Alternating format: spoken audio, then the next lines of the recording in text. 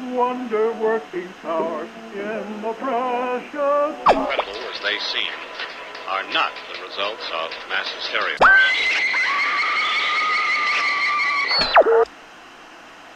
You may wish to adjust the dial. You are currently tuned into the wrong station.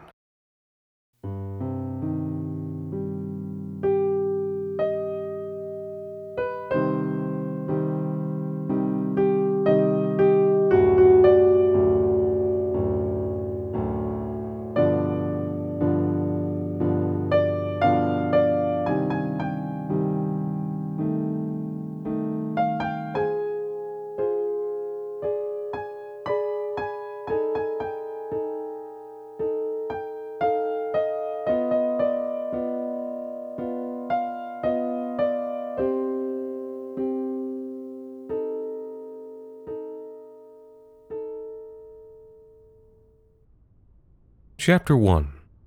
A Prelude. By the ruins of Cheetamalfi, city of witches, city of harlotries and sin, there stands a pool where the belladonna grows. Its name is the Lagos Venetia, and though it has been known since ancient times, its older names are lost. In the distant past, the Sibyls of Tyrrhene would drink from it just once, in hours of monumental crisis. They would drink of its water, and prophesy, and die. And long thereafter, Queen Elpana seduced Vittorio of Samni by the water's cool and purple-flowered shores, and for a time, during the Golden Age, its waters ran completely dry, for in lesser doses they became known as a cosmetic and love tincture of high esteem. But this, of course, caused many beauties of the noble caste to die, with their limbs folded up like insects dry upon the windowsill, and the pool was afterwards forgotten, except to those who lived beside it. But until not so long ago, the girls of Cheetamalfi would come to the waters on their wedding nights, and wash their faces with its beautifying touch. They became renowned for their beauty, for their rose-touched cheeks and wide, dark eyes. But beauty and strangeness are the midwives of suspicion, and empty Cheetamalfi has no daughters left. Chapter 2. The Maestro's Emissary. In the estimation of Maestro Chilsini of Tortenevra, the greatest artist in the world was Maestro Chilsini of Tortenevra. His Passion of St. Piaculo attracted thousands to the city each year, simply to gape, wet-lipped upon its vision of religious ecstasy. It was rumored that an early portrait he had painted of the Contessa di Balbino had been of such intimate quality that it had killed 2 men by heart attack. An artist must be a lion, he would roar as he waddled amongst his apprentices, slump-shouldered but bright of eye. And though there was little leonine about the patchy white baldness beneath his brassard cap, prelates and patricians alike would brush the cobblestones with their long sleeves as he passed along the long geometric streets of Tortenevra. Of the maestro's many apprentices, the greatest was a young man named Dulcamara. He was very tall and dark, and he smiled all the time. His gaze unsettled some people. The wide and staring pupils seemed too intent, too interested. And yet he had a certain following of admirers and confidants among the painted dowagers and damsels of the city's upper crust. He could draw 100 identical circles freehand in under 2 minutes, and more impressive still, during the last bout of daggers drawn that had erupted among Tortenevra's towers, he had cut the throat of the great Massimo Thrassi in an alley behind the cathedral.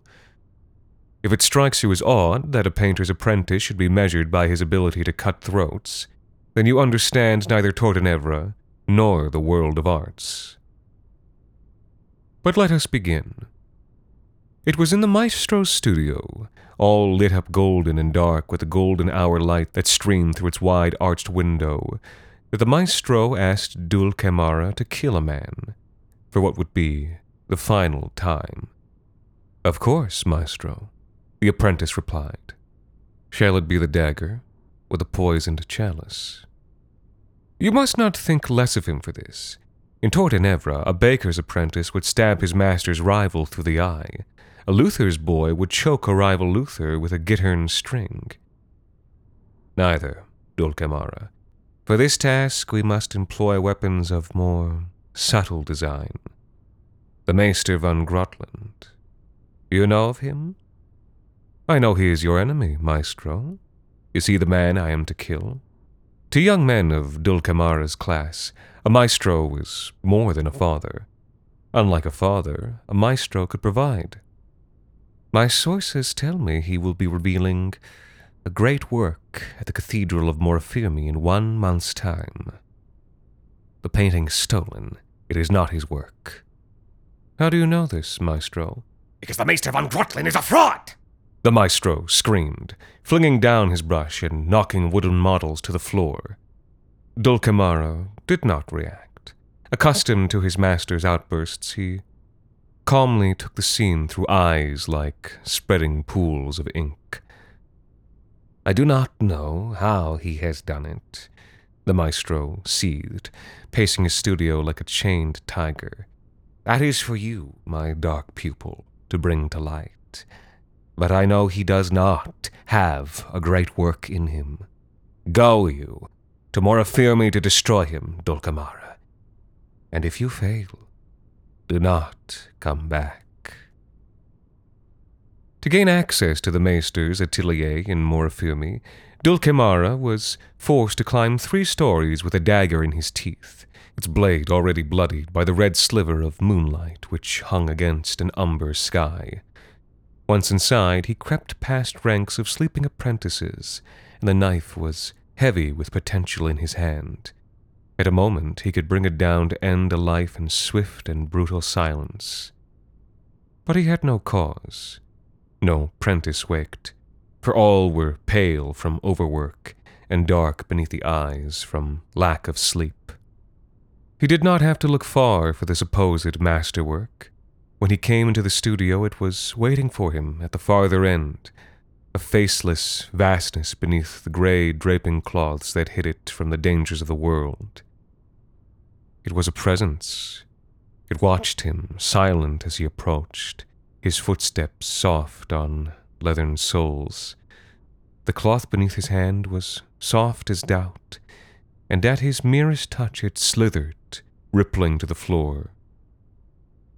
At the sight of the work beneath it, Dulcamara's pupils spread, allowing what dim light there was to filter down and dampen dark recesses in his brain. And soon it seemed his eyes were almost black, so the subtlest brushstrokes were clear to him as silver in the dark. He knew this work, and at the sight of it his body twisted with powerful emotions that he had not felt in many years. But then a footstep sounded in the hall, and a moment later, when a tired-eyed pupil stumbled past the open door to dump the chamber pot they all together shared, the studio was empty, and the work was masked once more. The day came, and with pomp and magisterial effect, the Maester von Grotland and his apprentices arrived before the broad steps of the Cathedral di Morfirmi. Behind them came a cart pulled by white oxen, and atop it, the masterwork, in its vast swaddlings of lamb's wool and crisp straw. The cardinal and prelates were there, as were members of each great family of Morfirmi, the Barathi, the Mestigia, the Uccisori, and the Frauditores, as well as a half-dozen other houses of velvet and sateen, of pendants golden and of yellow smiles. A crowd of the populo minuto, the common folk, had gathered there as well. In Morfirmi, high and low alike took interest in matters pertinent to God and to art.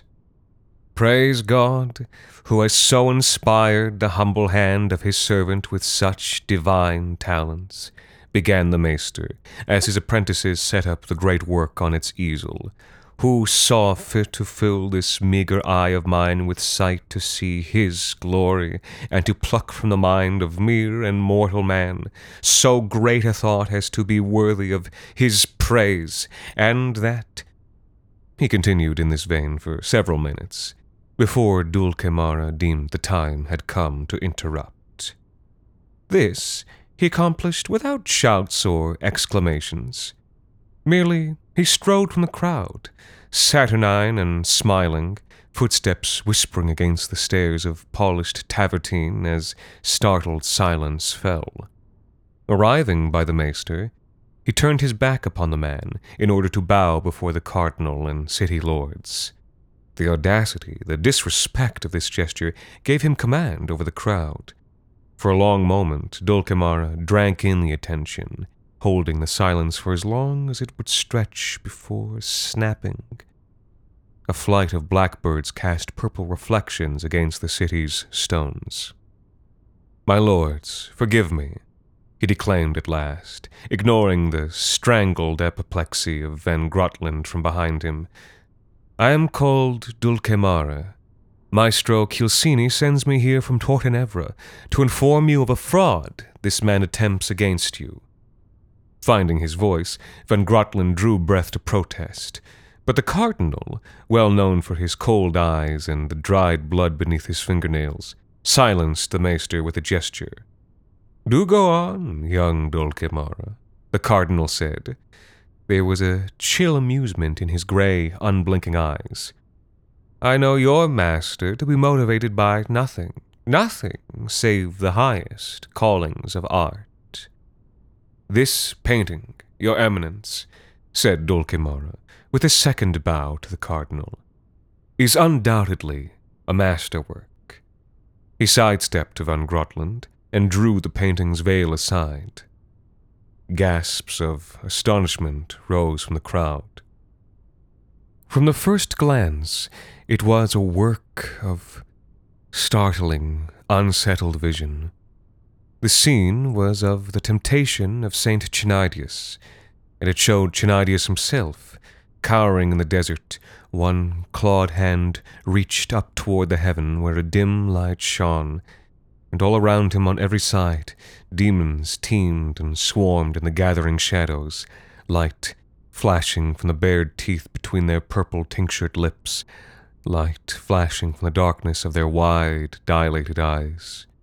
But by some trick of the brush, the focus, while clear beneath the dingy light of heaven, grew blurred increasingly toward the edges, as though the scene were viewed through watering, dilated eyes.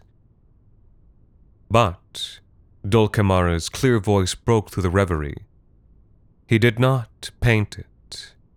"Then from whence did it originate?" said Ludovica Barathi, one of the city's high nobles. She asked, not out of skepticism, but out of a leering cruelty toward the maester. There is no better pleasure in this world than watching the prideful fall. She was setting Dulcimara up, and her chapped lips wore a vicious smile. "It was stolen," Dulcimara said, "from the workshop of Maestro Solana during the sack of Chitamalfi." A new silence fell, a silence tinged by guilt. How many in Morfirmi had stole some trinket from the ruin of that city? How many in Tortenevra, Krukativa, or Prigio? So many had taken trophies of their crime. And why should the maester have been any better than they? "That is absurd," Van Grotland blustered. "That was more than 20 years ago. Why should I wait till now to unveil a stolen work? Where is your proof?" "You waited until you were an old man," Dulcimara said, "till those who knew Solana or his work would all forget or die. But unlucky for you, Maestro Chilsini, he does neither." At a clap of his hands, a pair of Chilsini's junior apprentices emerged from the crowd, bearing between them a black portfolio case. "Sketches," Dulcimara said, as the black case opened, "from Solana's hand itself. A gift to Maestro Kilsini long ago. And, indeed, the sheaves of vellum bore the same images from the same hand that had later been transfigured on the canvas frame. Now all eyes turned to look upon the maester. Van Grotlin's face had drained from red to white, and now, a look of horror corpse-like on his features, he turned from the world of cardinals and princelings and staggered down the church steps. The crowd parted around him as he staggered through, and a strange, half-human keening lifted from his throat as he rent his clothes with cracking fingernails and bloodied fingertips. And after that he vanished, howling through the city's hollow streets. Never again was he seen, either within or without the wine-stained walls of Morafirmi. Upon Dulcimara's return, Maestro Kilsini was rubicund with joy. He slapped a messy kiss upon the young man's cheek and laughed, his triumph bouncing from the towers of Tortenevra through the darkest hours of the night. "Belladonna," Maestro said, pouring Dulcimara a glass of finest ancient wine. "That's what they said he drank to end his life. Ah, but others disagree. They tell me, Maestro, it was nightshade that he drank." "Fools! They are the same herb." "Are they indeed, Maestro?" the apprentice said. "Even so, Dulcimara. Also, Baineswort, devil's cherry, black fruit, too. You must learn such things, my child. A great painter must know his pigments. A greater one must know his poisons." He chortled into his cup, making a purple froth upon the surface of his wine. "So it was the poisoned chalice after all, eh? But by his own hand, not yours. Most devious, my Dulcimara, and most very subtle." He trailed off a moment. They were seated by the wide arch of a window, and the dim lights of Tortenevra were shining in the maestro's wine-dilated eyes. Dark towers filled with rare, dark golden lights, and set against a skyline dark as purple flowers touched with blight. A question occurred to him. "Sketches, Dulcimara," he asked, suddenly thoughtful.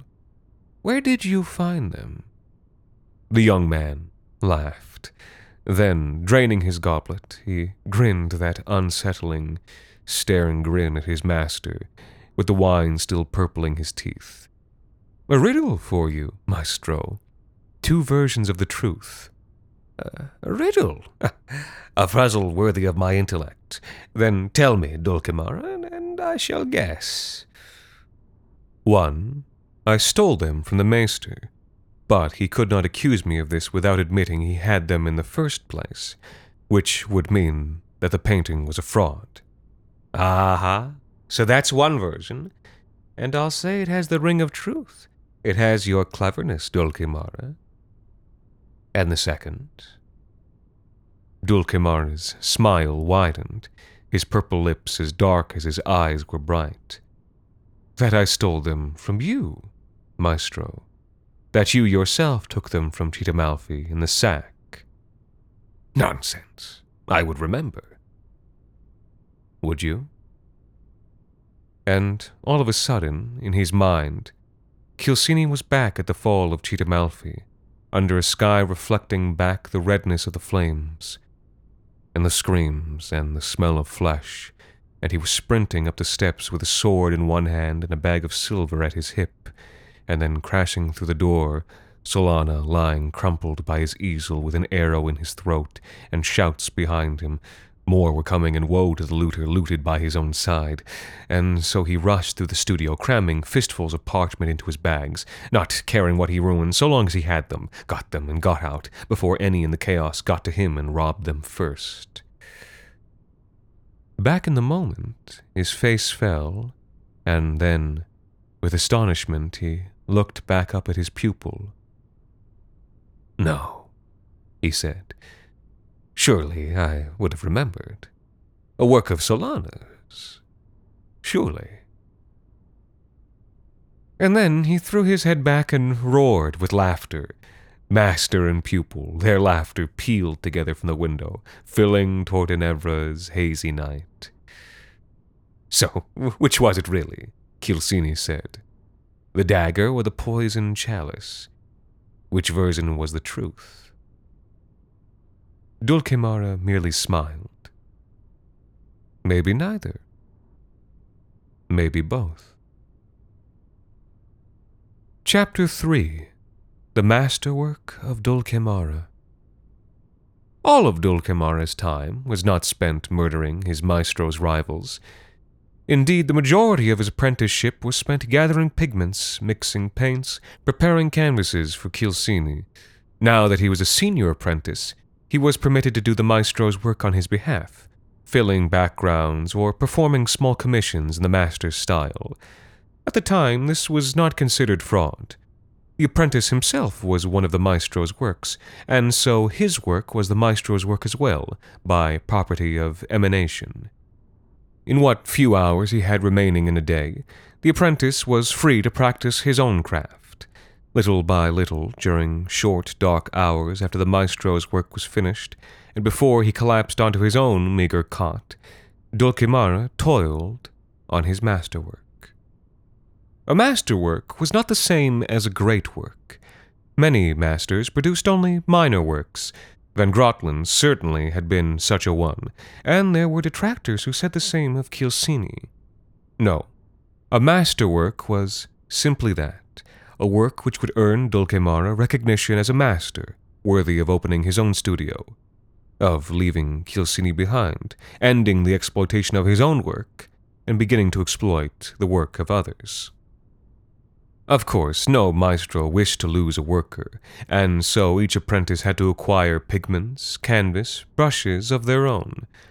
These items were expensive, and so, at first, most of an apprentice's rare, spare hours had to be spent making money, by taking small commissions, or blending up cosmetics, or by prostitution to some appalling widow, some leering noble pederast.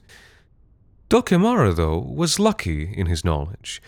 He knew how to brew a certain tincture, an eye drop popular with noble ladies that enlarged the user's pupils, giving a doe-eyed, fawning look which the city's wealthy men found irresistible.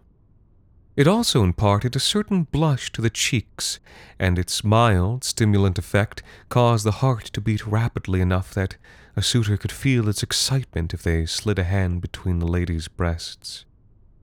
Dulcimara enjoyed a certain monopoly over this tincture.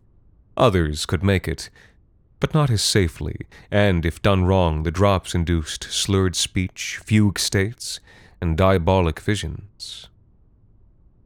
Even death. And so, despite meager funds and materials, Dulcimara's masterwork unfolded slowly, week upon week, month upon month. When it was nearly finished, one of the other apprentices told Kilsini. After sending Dulcimara out upon some errand, the maestro crept in upon his painting. Trembling was the heart within Kilsini's breast. Greatness is a golden millstone around a great man's neck, priceless to have, heavy to bear, uncountenanceable to lose. A vast canvas, shrouded amidst grey cloth, with hard, gnarled hands, the maestro brushed his fingertips across the fabric, before tightening his grip and ripping it aside. From the narrow window, sunlight slashed across the canvas. The maestro stared, wide-eyed, dry-mouthed, and then, feeble at the knees, he sank to a crouch on the hard edge of Dulcimara's cot. He knew the painting's scene. It was a rendition of The Fall of Irileone, but he had never seen its like, its particular blend of crisp, horrendous realism with grotesque, fantastical bedlam. There were no godlike conquerors here, no doomed heroes dying in their home's defense. Two minor characters took the stage, each worth no more than a line in the myths of old. Siamata and Atiazi, a young mother and son. She, in her purple robes, pierced through with arrows in her side, facing away from the painting's viewer, dying as she watched her city die. He, half turned toward the viewer, hand encrimsoned with his dying mother's blood, and, from any angle which you viewed the canvas, you could not escape the look of hurt and wonder on his face. Beyond these two, red-lit murder ran amok, children smashed, boys and women violated, old men kneeling to the blade, each crime, sin, trespass rendered in a detail born, it seemed, of love. But outside the clarity illuminated by an incandescent city, the edges of the painting blurred and swam into a delirious outer darkness, writhing with aberrations that pulsed, half seen like motes of dried blood floating in the corner of an eye. For a long, long time, the maestro gazed upon this painting. He did not realize how long, until the slanting beams of Tortenevra's tarnished sun had crawled away from the slanted window, leaving him abandoned in a room grown dark. At this, he took a sudden breath and shook his head, wiping dim tears from his faded cheek. He stood and flung the cover back across the painting. But even then, even when he closed his eyes, he saw Atiasi staring from the darkness of his own mind, mournful and accusing. When Dulcemara returned that night, he found the maestro alone by the window of his atelier, lit by a lone candle in the red light of a crescent moon. Beyond him, the city's darkened spires pierced the night like hooks. Dulcemara, come. Fetch yourself a glass and drink with me. Drink with your maestro. He had a full glass before him and an empty bottle, and another bottle beside him wounded already.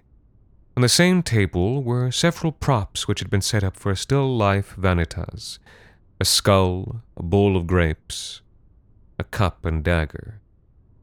With a small shrug, Dulcemara crossed to the window and, seeing nothing else to drink from, plucked the goblet from beside the skull. It was already full. As he sat across from his master, the window's wide and red-rimed arc framed them both. Saluti. Saluti, maestro. Their seats were at a distance. Their glasses could not reach to clink. Both drank. Maestro, said Dulcemara, leaning forward as he wiped the purple from his lips. Are you sad? You seem not quite yourself. I've lost a pupil, Dulcemara, and I have been surpassed. It took the maestro a moment to bring himself to say the next part. I saw your painting. You have produced a great work, Dulcemara. It is sempiternal. The young man sat back. A flush came over his cheek, perhaps from the praise, perhaps from the wine. Then, you'll sponsor me as a free master. I'll be able to open a studio of my own. For a long moment, Chilsini merely stared at the floor beneath his velvet slippers. Then he looked up, and with sad eyes he met the apprentice's gaze. No, Dulcemara, I will not. As he often did, the young man took this in silence. But he was no longer smiling. His eyes were dilated with the moonlight, and he was sitting quite straight and still, except for his chest. His chest was moving quickly. You've been a good pupil, Dulcemara, Chilsini said, leaning back with a sigh. Maestro, Dulcemara. I can give you that respect, at least. No, young maestro, it gives me nothing but pain to tell you this. But you have drank of the poisoned chalice. The young man's eyes went wide, and he lunged for the goblet, but no sooner had he reached it than he was racked by spasm that knocked the chalice aside and carried him forward to the hard, cold floor. Amidst a spreading pool of wine at his master's feet, he curled and writhed like a leech dripped in salt. "Do you remember how I found you, Dulcimara?" Kilsini said. "How I took you in. Oh, say you remember, my Dulcimara, and forgive." Chapter 4. The Belladonna, oh Belladonna. Dulcimara tried to speak. His face was dark, his eyes were red with blood. "By the Lagos Venetia," Kilsini said. His wistful voice was filled with the sing-song cadence he had once used to lull a lost child to sleep, and now to longer slumbers yet. "Where the belladonna grows, and touches the water themselves with its venom. And the sky behind me was dark itself as nightshade, but lit across the rim by Cheetah Malfi's dying embers. Oh!" He shook his head and drained his cup to the lees. "And to think, Dulcimara, that I had all but given up my hopes of art. I was penniless before that, an impoverished apprentice, as you are. I had lost all faith. And then came the war, the sack, and I was walking home in the cool of night with a bag of the harlot city silver at my thigh. I thought I might remain a soldier, if you can believe it. A soldier, Dulcimara, for the easy cash. But then I came upon the Lagos Venetia, oh, pool of history and myth, with its dark, cool waters and its fruited shores, the smell of it by night like bitter fruit. And I knew, when I looked upon the skies reflected in its endless depth, that I could never turn my back on art. And there I found you, passed out from exhaustion by the waters, a lost peasant boy wandered close to the perils of a burning city. It was good you didn't reach there, Dulcimara, and better still you didn't drink the waters. Otherwise you would not have lived to be my first apprentice, my greatest work, my Dulcimara." A trembling hand clawed at the maestro's ankle, jerking him from wine-soaked reveries of times gone past, of pools as dark as fruit, as dark as maidens' eyes, as dark as Cheetah Malfi's skies. It seemed almost to astonish him to see Dulcimara dying on the floor. Not dead yet, which was surprising, though the veins of his throat now stood out, very dark, and the maestro, with his artist's eye, could see the blood pulse through them at 100 beats a minute. Not long now, he thought. Not long now, my son. Kilsini. It was remarkable that he could still speak, even in a strangled whisper. It filled Kilsini with a painful pride. His Dulcimara. Such resilience, only to be found in the soul of an artist. He leaned forward to accept the dying words. "You're wrong." "Wrong? What's wrong?" "I drank that night from the pool." "Don't be silly, my boy. You would have died." But the dying man shook his head, a wrenching, painful gesture. "In Cheetah Malfi, we drink that poison from our mother's breast." It took a moment for the rush of insight to reach the maestro's sodden brain. "The sketches, Solana, the poison cup." Too late. Trembling hands seized him by the velvet robe and wrenched him to the floor. A momentary struggle, and a crash. A table dragged over on its side, a still life disarrayed. Grapes smeared across the floor, a skull cracking and bouncing to roll into half-darkness between the table legs, there to nestle unnoticed amongst its dust and shadows. Vanitas. And then, as the two strove, half seen in the darkness below the red-rimed window, with a dagger between them like a shard of crimson moon, It seemed that the apprentice bent down over the master as if to kiss him on the mouth, and as he did, his black-stained lips went wide, and the black flood of poison rushed up from inside him, and the black vomit flowed down through the dry air, almost slowly, almost slithering more than falling into the maestro's open mouth. And some moments after that, Dulcimara stood, the unused knife still in his hand until he tossed it aside. Below him, the maestro writhed and curled up like an insect dry upon the window-sill. The veins of his throat now stood out, very dark, and Dulcimara, with his artist's eye, could see the blood pulse through them at 100 beats a minute. Then stillness and silence in the studio. But Dulcimara couldn't hear it through the blood that pounded in his neck. He staggered from the atelier and past the open cell doors where apprentices watched from shadowed rooms with gleams of avarice or dread or triumph in their eyes. Poison-stained, he floated down the winding stairs and found his own apartments full of dark.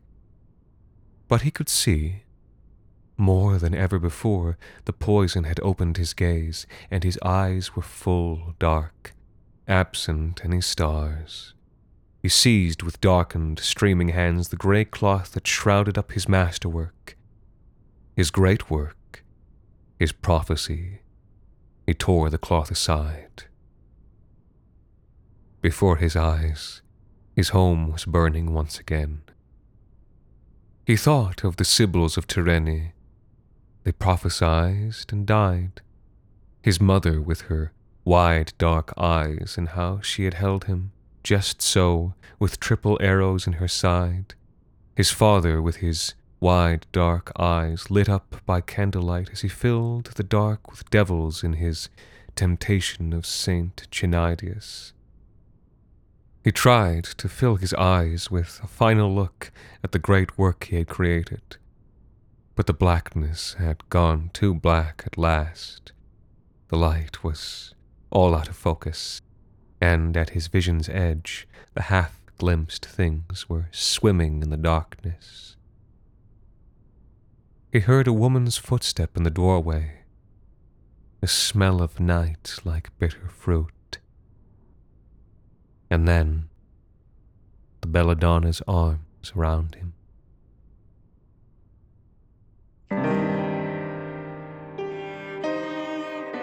This week's episode, The Dagger or the Poisoned Chalice, was written by Alexander Saxton and performed by Anthony Botello.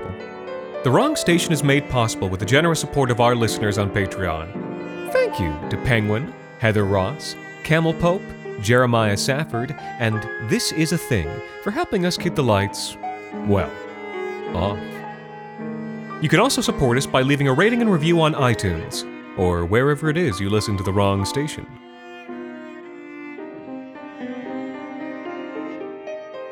The Wrong Station is co-produced by Alexander Saxton, Anthony Botello, and Jacob Duarte Spiel, with music composed and performed on the piano by Ilan Citrin, and arranged for the viola and performed by Viola Schmid. You can follow The Wrong Station on Twitter, Facebook, and Instagram, and email us at thewrongstation@gmail.com. And until next time, thank you for listening.